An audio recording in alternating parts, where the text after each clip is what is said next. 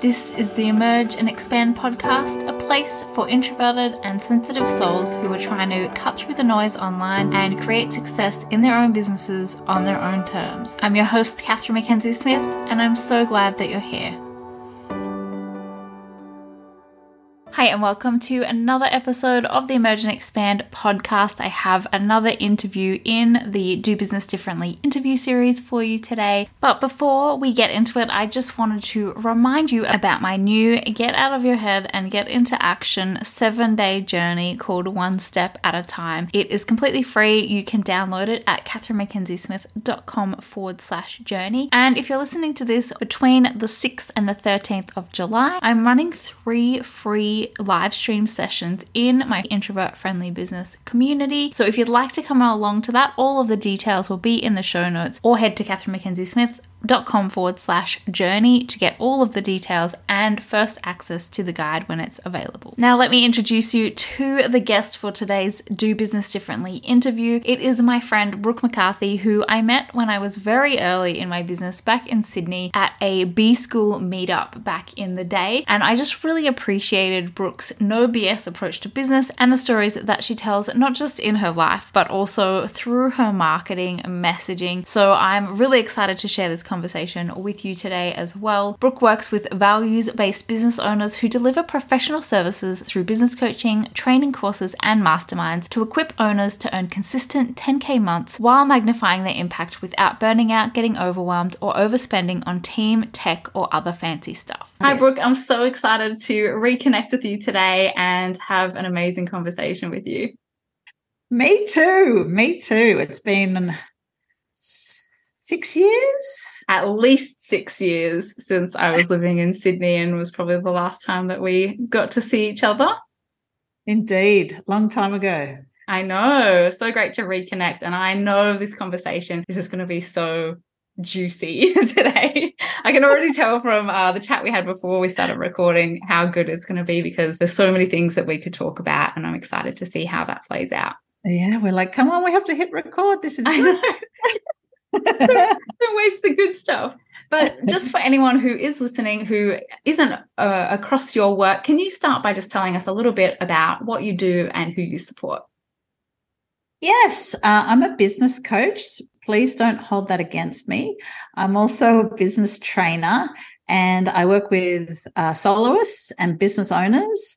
They tend to come from the health sector as well as creative sector. So I do tend to attract a lot of writers and videographers and generally kind of creative people, even if they don't consider themselves creative, even if what their work isn't kind of obviously creative, they are still creatives, and sensitive folk, critical thinkers, and most often women. So I do have some men, mainly gay, but the majority of my clients are female, and a lot of them are over 40 as well.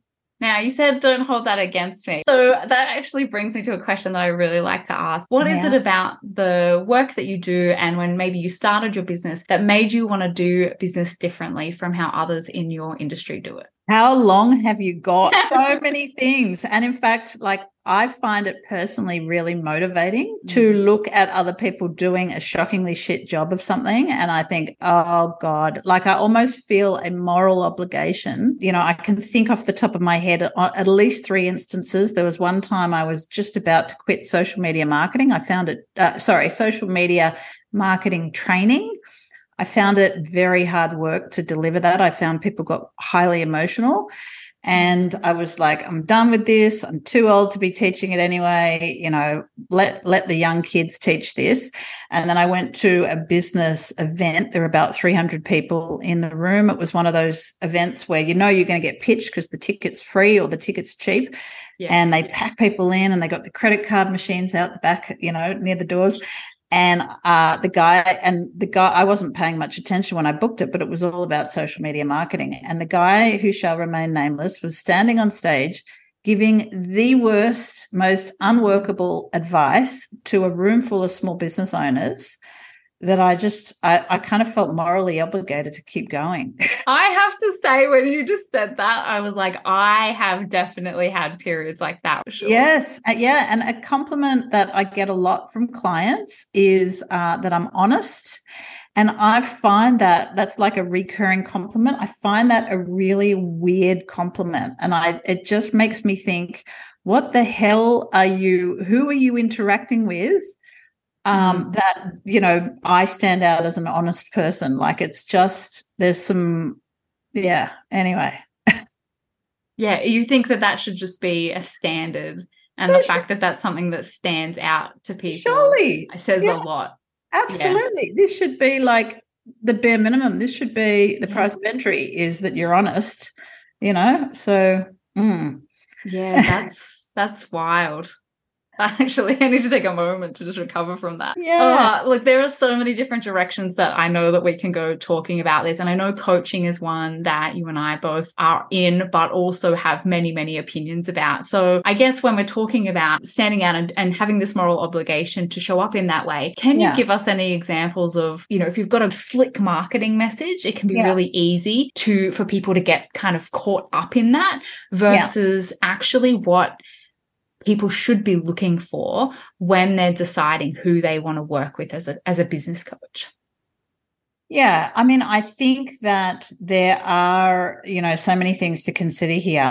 And I'm just trying to, pull out all the different threads, in my mind while I sound articulate and hopefully funny. But I think that, coaching at its best is unbelievable. It's amazing. It's the best job in the world. Both being a coach is amazing and receiving coaching is phenomenal. And I wish that, everybody had access, and that this was, something really normal and not something that's in vogue or different or unusual. And then having said that, I think it potentially puts you in a position as a coach, it potentially puts you in a position of great power, which means that it is, a position that you can abuse. And I don't know if you remember, but I did a religious studies degree and I studied cults at university. Yes. And I also accidentally joined a cult. Good news, they were very lovely 70s, free love and mung beans kind of cult. So it was a lovely experience. Not a Kool-Aid cult. No, not one of those weird cults.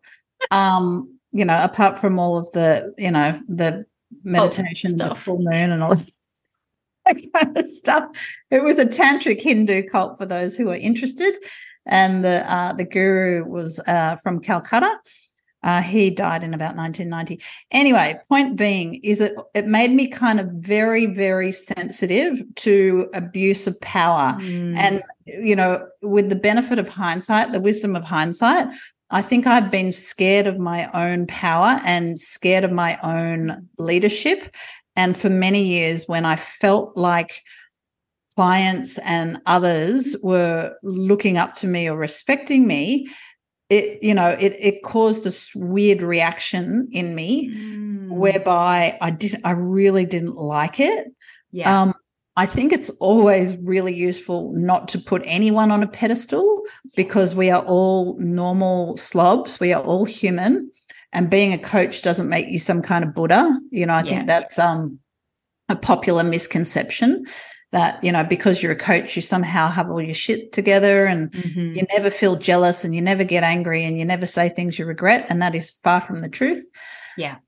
It is, sometimes a bit of a minefield. And, I have a big screening process. Normally by the time I get on a sales call with somebody who wants one-to-one coaching, they've filled out 2 different forms. And then, during that sales call, I'm vetting them, so to speak. This is not a very nice word, is it? I'm trying to find out, I'm trying to feel into, are we a good fit personality-wise? Will you get an excellent return on investment? Are we the kind of personality that fits together like, hot chips and seagulls? Because I don't, want to get into a situation where there's a weird dynamic. Yeah. And, to learn from experience, sometimes hard experience, what personality types and go well with my personality type and what personality, types don't. Because, how I approach business is I want my clients and myself to be a mutual admiration society of two equal consenting adults who are both bouncing off each other's, ideas and energy, and are both kind of benefiting. It's like a win-win relationship, and so, as a consequence, I probably turn down more people than I take on. And the other thing too is that I think one-to-one business coaching is expensive, and group business coaching is an excellent alternative that tends to be a hell of a lot more cost effective as well. One thing that really I'd love to go a little bit more into is, this idea of the power or the imbalance of that. I think power dynamic, or that dynamic that, like you said, can be, as coaches, something we need to be cautious of. But I think also as clients, as consumers of content, as people who are usually, when you go into business, interested and curious and learning new skills all the time. And one thing that I often say to my clients who are more introverted, more highly sensitive, that when you have an energy field that is affected by the energy of other people, being really mindful and grounded in our own sovereignty is so important, because that boundary can get really blurred. And I say to people, I've said this to so many clients over the years, which I don't know if it's a bit harsh, but like, stop trying to give me all your power, because that's something that people do prey on, I think. And we see this in sales and marketing messaging and tactics. But I think as well, we all need to take responsibility for our own boundaries as well. And actually stop seeing people who maybe we think are making more money than us, or who have more followers than we do, or are our coach or someone that we're learning from. Actually stop handing our power over to them, and be really mindful of that too. Do you have any thoughts on that? Yeah, I mean, I think you've hit the nail, the hammer, the nail. Anyway, you've hit something. I think to bring in another metaphor, you bang on. There's so many things you said there. And so I'm going to try and pull out the different threads, because I think you said something about taking responsibility. I think you were also referring to the fact that there's a lot of charlatans, and that, buyer beware, that we need to do our due diligence.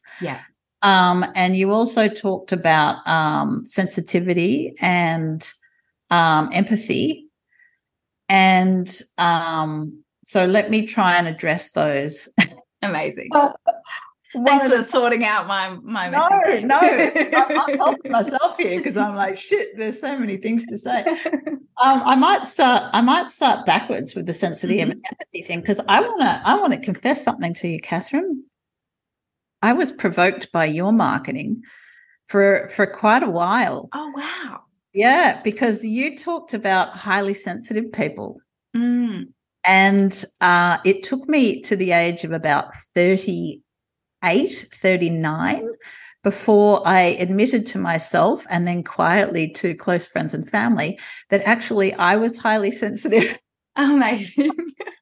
And one of the reasons, that would kind of provoke me is, it triggered me. I kind of thought, highly sensitive people, why don't you just get on with it? Because when I was growing up as a kid, it was always like, Brook, stop being so sensitive all the time. I got that a lot. So I always thought it was a liability rather than, an attribute or a superpower.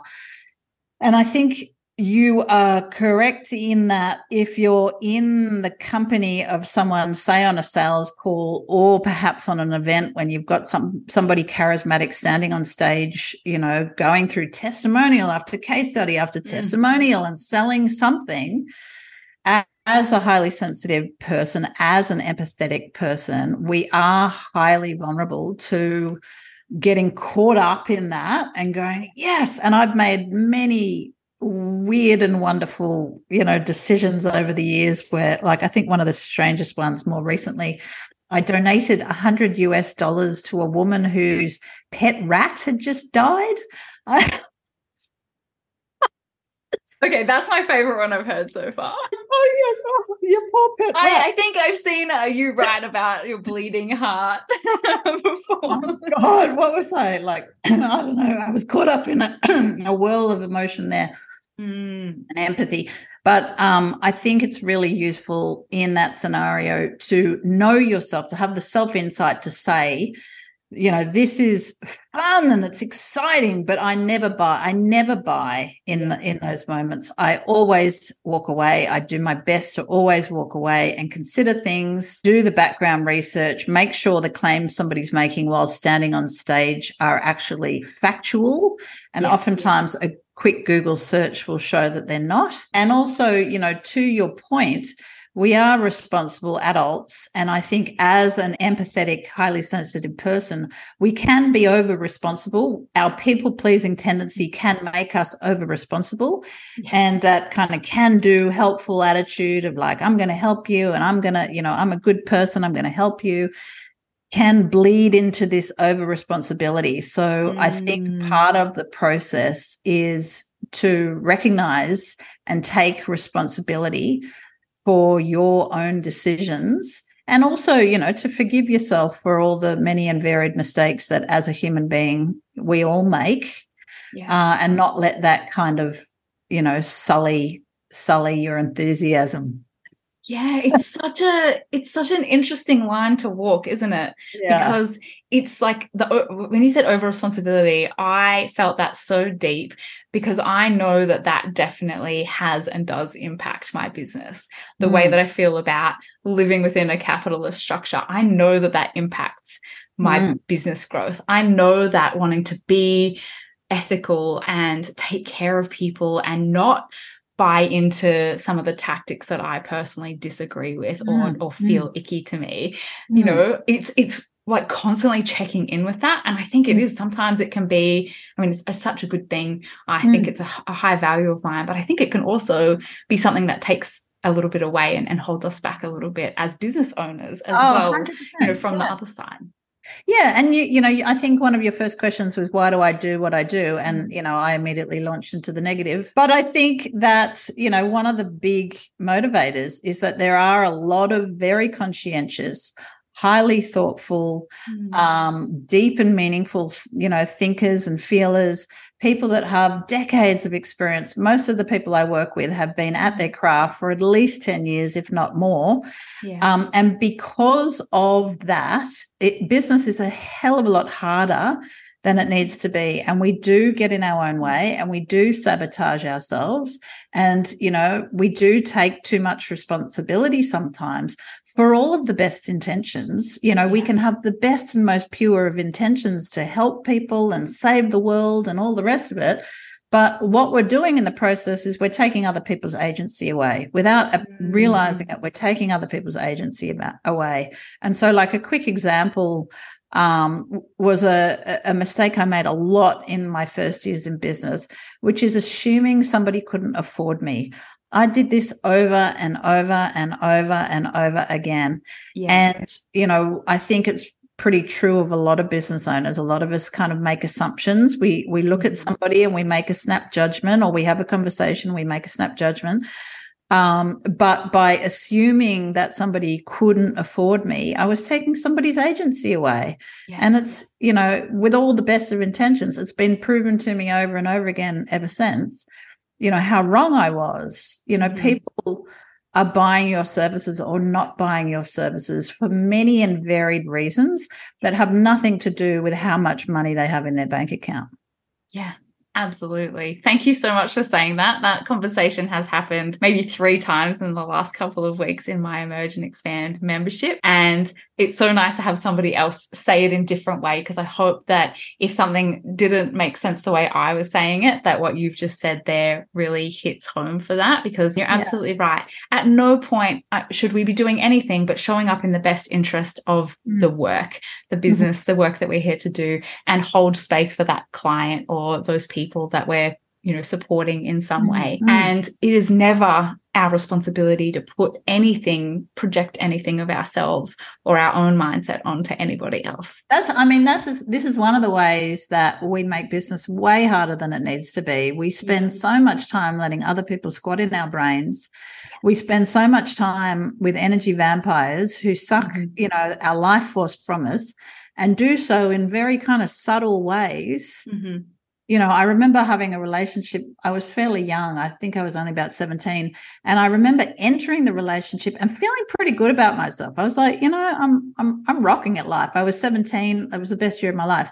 And I exited the relationship 18 months later. And I had all these, these feelings and these perceptions of myself. And about a year passed, which I think is, a normal period of grief, maybe getting a relationship. Yeah. And I was like, you know what? Like, these were introduced, and they were introduced very subtly. They weren't introduced in an obvious way, Yeah, that is a really great point. And that kind of makes me want to swing back around to the online space, because I think not only is that who we're spending time with and who we're in community with in our businesses, which can be, when you're a solopreneur, it can be something that is very lonely and you spend a lot of time on your own. And so finding places where you can connect with people who are kind of on a similar journey to you is so important. But finding people who are adding and contributing to your growth and your expansion versus those little leaks. But then also the part that the online space and social media plays in that, where it could just be following people who you don't even realize are creating that in yourself. Do you have any thoughts or tips on how to navigate that without, a year and a half passing before you realize, like, oh, this person has been actually sending me in a different direction that I didn't even realize, that by following them and being influenced by their decisions has actually made me have a business that I don't really like anymore? Yeah, look, I think we tolerate a hell of a lot more online than we would tolerate face-to-face. I think if, we're in somebody's company, if we were to invite somebody into our house and they behave the way that some people behave on social media, we wouldn't tolerate it. And it would be easy to spot, and we would hopefully politely ask them to leave. Having said that, there's also this weird human phenomena of watching a car wreck. When you're driving past the car wreck and you want to watch it. So, you see some social media influencer that's, having a rant that is going to destroy their career. And there is something inherently watchable, about that. We all kind of crowd around. But it absolutely, this stuff absolutely definitely has an effect on your mood. And I think the thing that we need to appreciate, well, there's kind of 2 points that I want to make. And I think they sound a little bit contradictory, but I don't think they're contradictory. I think they're a bit of a paradox rather than a contradiction.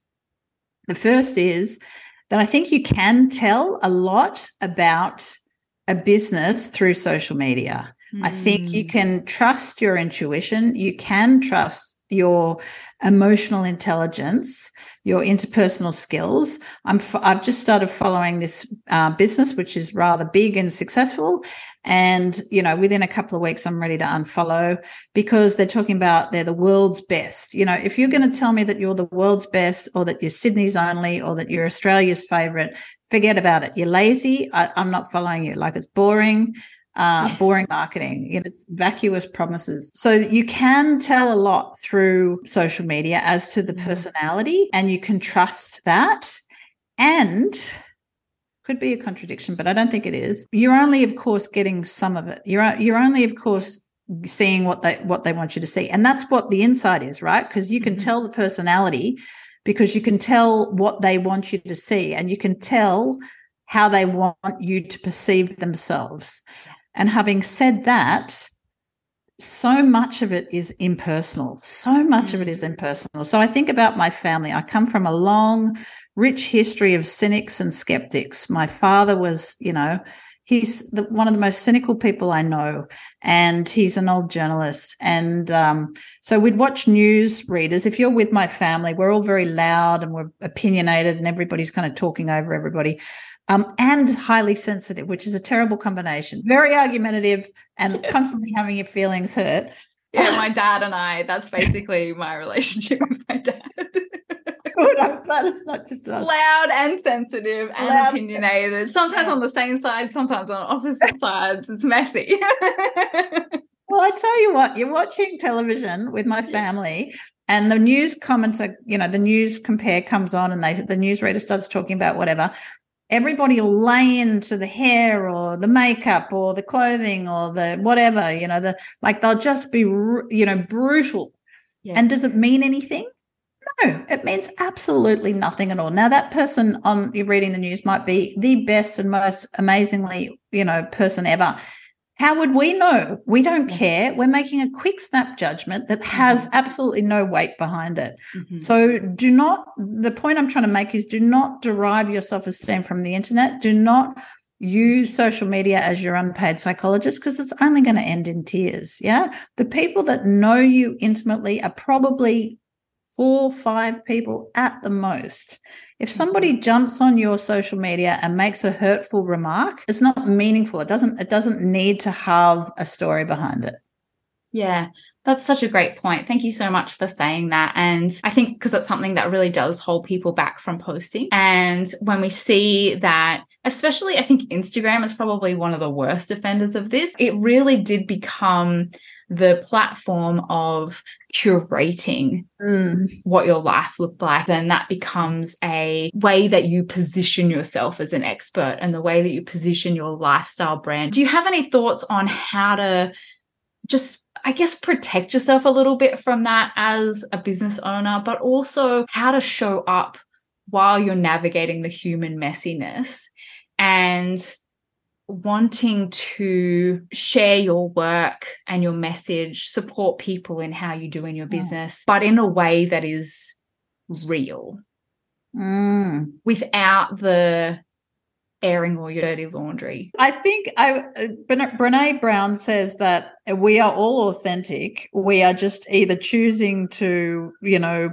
display that in the world or not. And I guess I don't really, back to that honest compliment, I don't really see an alternative to being authentic. Yeah. It has never, the story that you were referring to about the only kid wearing woolens at primary school, my mother is a real personality and she's had a massive influence on me. And when I was a kid, she just never gave a shit about fitting in. And she sent me to kindergarten in a woolen jumper. Everybody else has got like the pullovers. And that was the least of it. There was so much other things. There was like the apples. Everybody had chips and muesli bars. We weren't allowed chips and muesli bars. And she always said to me over and over again, my whole childhood, don't let them put you in a box, Brooke. Don't let them pigeonhole you. Keep them guessing, don't try and fit in. Like it's the worst thing you can do is try and fit in. So I had that very positive influence and I never really tried. I never really, and it's not always been, roses. Sometimes I feel intensely lonely. Yeah. But when I'm putting marketing out there onto the internet, when I'm sharing stuff, and especially stuff I feel nervous about, especially stuff where I'm like, my hand's kind of shaking and I'm like, how will people perceive this? How will they receive this?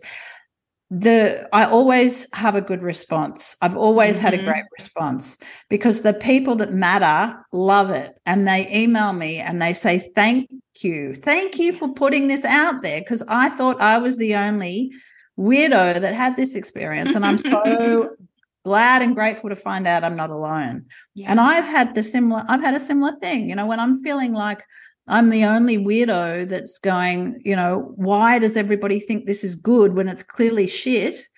And then one other person on the internet gives me language or backs up my argument or gives me nuance or helps me understand my own thinking better. I'm so grateful for that. I'm so appreciative. And when I go on Instagram, I don't feel bad. I feel smarter.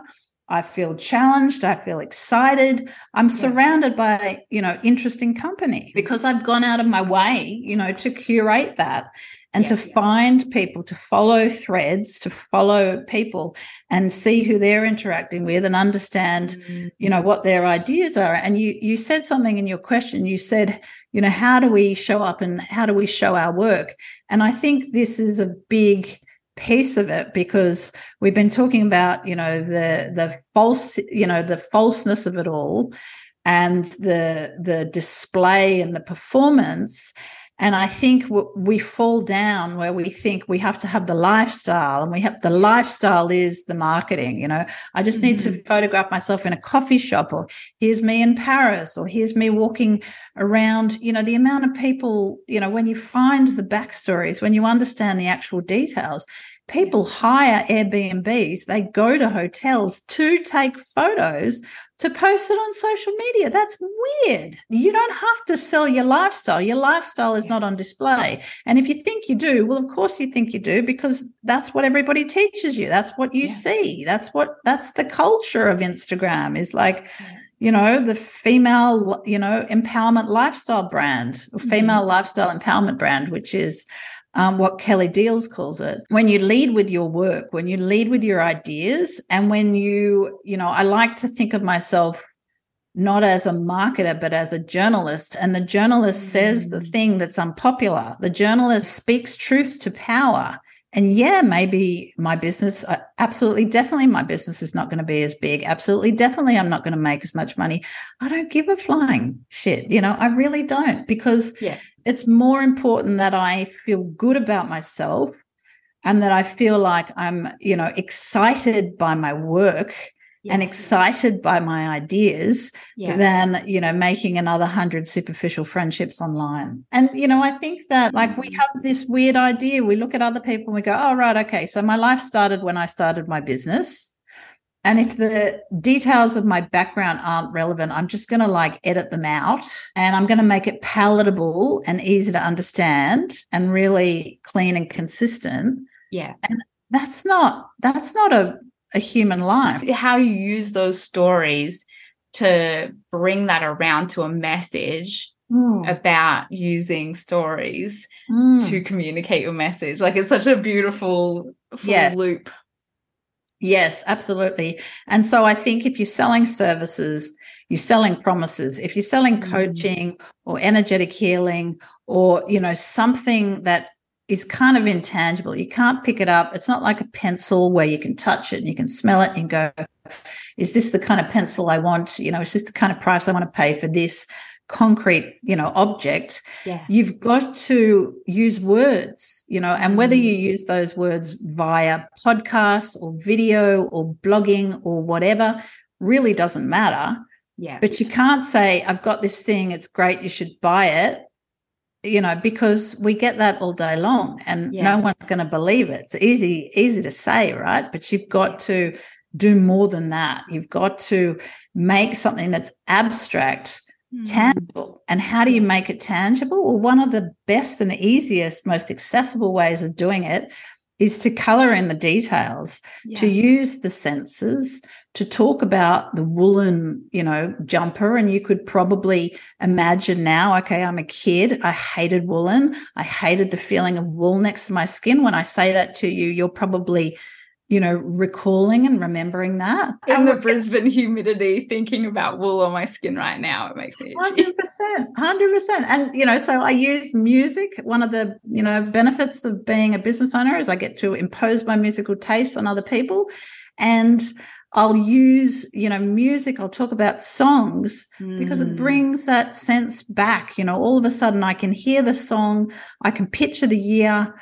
I can picture the fashion. I can describe the food or the feeling, in depth and detail and color. And then I can kind of help people kind of understand the transformation that I'm selling. That's the difference, right? That's the depth and the texture that comes through painting a picture versus being like a color by numbers. Looks kind of like everyone else. And the difference is you, really. Yeah. The difference is, it's the ideas, it's the feelings that you're provoking, nostalgia. I use nostalgia quite a lot in my marketing, in my storytelling. Because it's a really easy entry to get people to feel something. Now, any Tom, Dick, and Harry can post a photo on Instagram or update their LinkedIn, God forbid, or update Facebook, but to reach through screens and pluck the heartstrings of strangers and make them feel something, and in that process, make them feel like they know you and they like you and they trust you.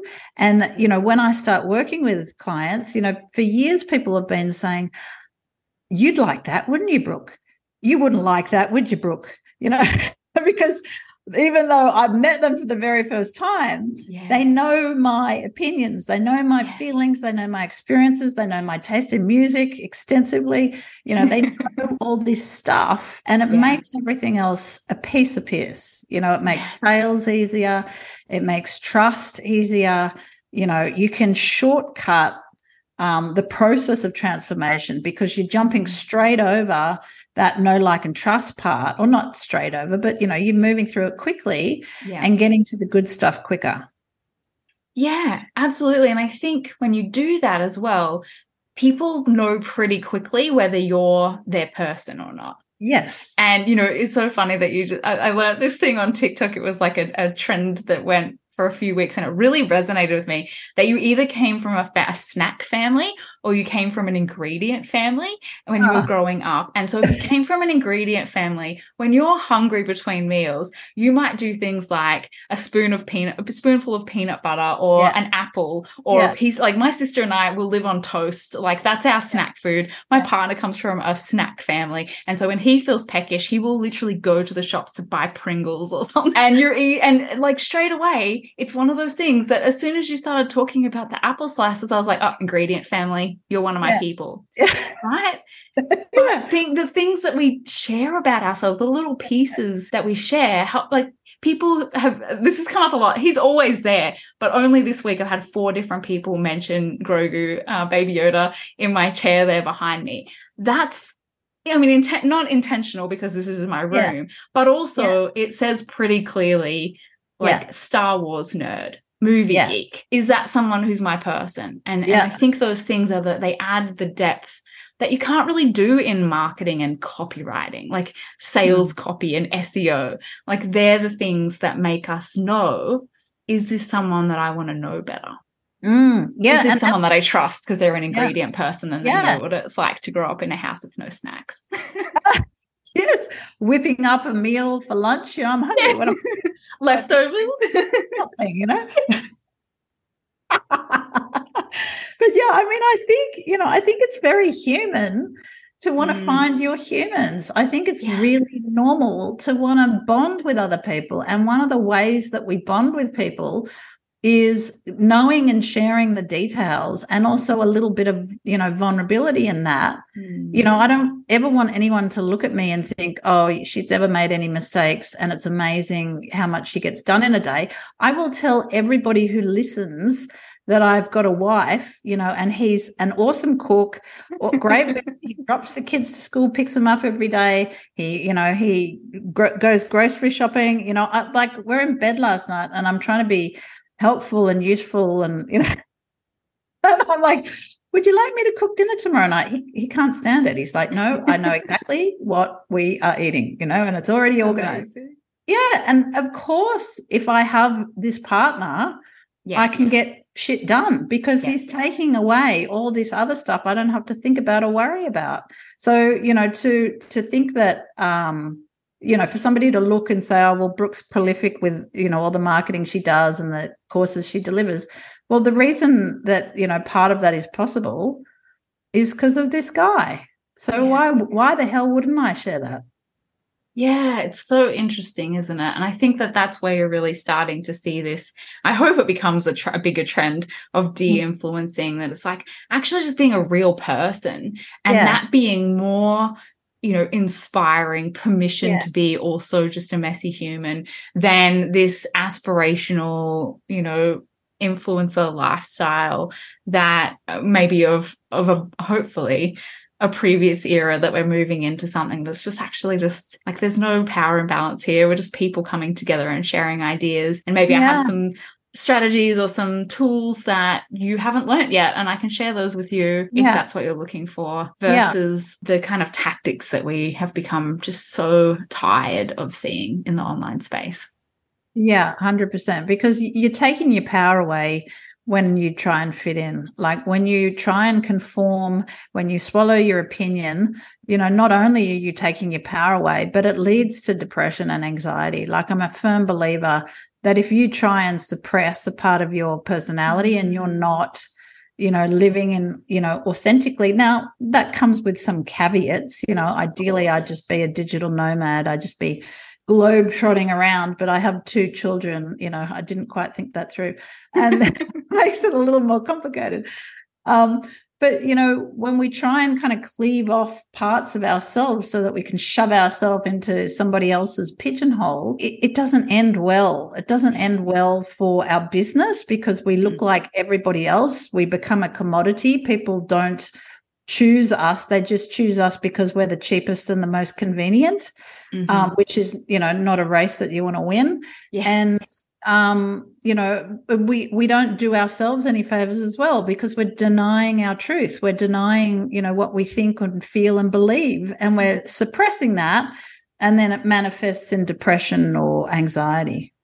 Yeah, absolutely. And I think as well, it also means that we don't then resonate with the people who are actually our people because we're I used to notice this in Big Brother when I worked on that show back in the day, that the people who came into the house with an agenda and putting on a certain persona were either the ones that didn't last the longest or they ended up just having an incredible breakdown at some point. And the people who usually lasted until the end and went on actually a huge journey of self-discovery were the people who went in as 100% themselves. That was like such an amazing thing to learn in my early 20s because I think it's really served me over the years as a content creator and an online business person. So yeah. And I guess it would have been particularly interesting for you because you would have seen the uncut stuff that nobody else sees, right? You're seeing like as it was happening. Yep. Wow. That's such a groovy job. Look, at 3:00 in the morning when you're watching people sleep, not so much. But definitely taught me some life lessons for sure. Oh my goodness. I could literally talk to you forever, and it has been so wonderful to connect with you. And I know that there are probably 60 other conversations we could have had today, but I genuinely have just loved every second of this. And thank you so much for giving so much of your time today. For anyone who would like to connect with you further, all of the links will be in the show notes, but can you also just maybe share what the easiest way or the quickest way for someone who wants to connect with you is? Sure. And thank you so much for having me because it's been a lot of fun and I've enjoyed all these multi-layered questions as well. It's my great. Coffee-addled brain. Wonderful. And it's really fun kind of pulling back all the layers, because I know that you're somebody that likes to go deep, which is great because life's short. Probably the best way would be my website, hustleandheart.com.au, or Instagram is my favorite. I'm trying to spend more time on TikTok and post on TikTok, but I'm feeling very old. Yeah. Well, thank you again. I hope that we can connect again really soon as well. Yes, let's. Thank you so much for listening to this episode of the Emerge and Expand podcast. If you'd like to get the transcript from this episode, as well as the show notes and links on how to connect with Brook further, please head to katherinemckenziesmith.com/podcast. And if you'd like to join us for the live sessions for the Get Out of Your Head and Get Into Action 7-day journey, one step at a time, those sessions are starting from the 6th of July. Please head to katherinemckenziesmith.com/journey. If you enjoyed this episode, it would mean the world to me if you'd leave it a rating and review on Spotify or Apple Podcasts. Thank you again so much for listening, and I will catch you in the next one.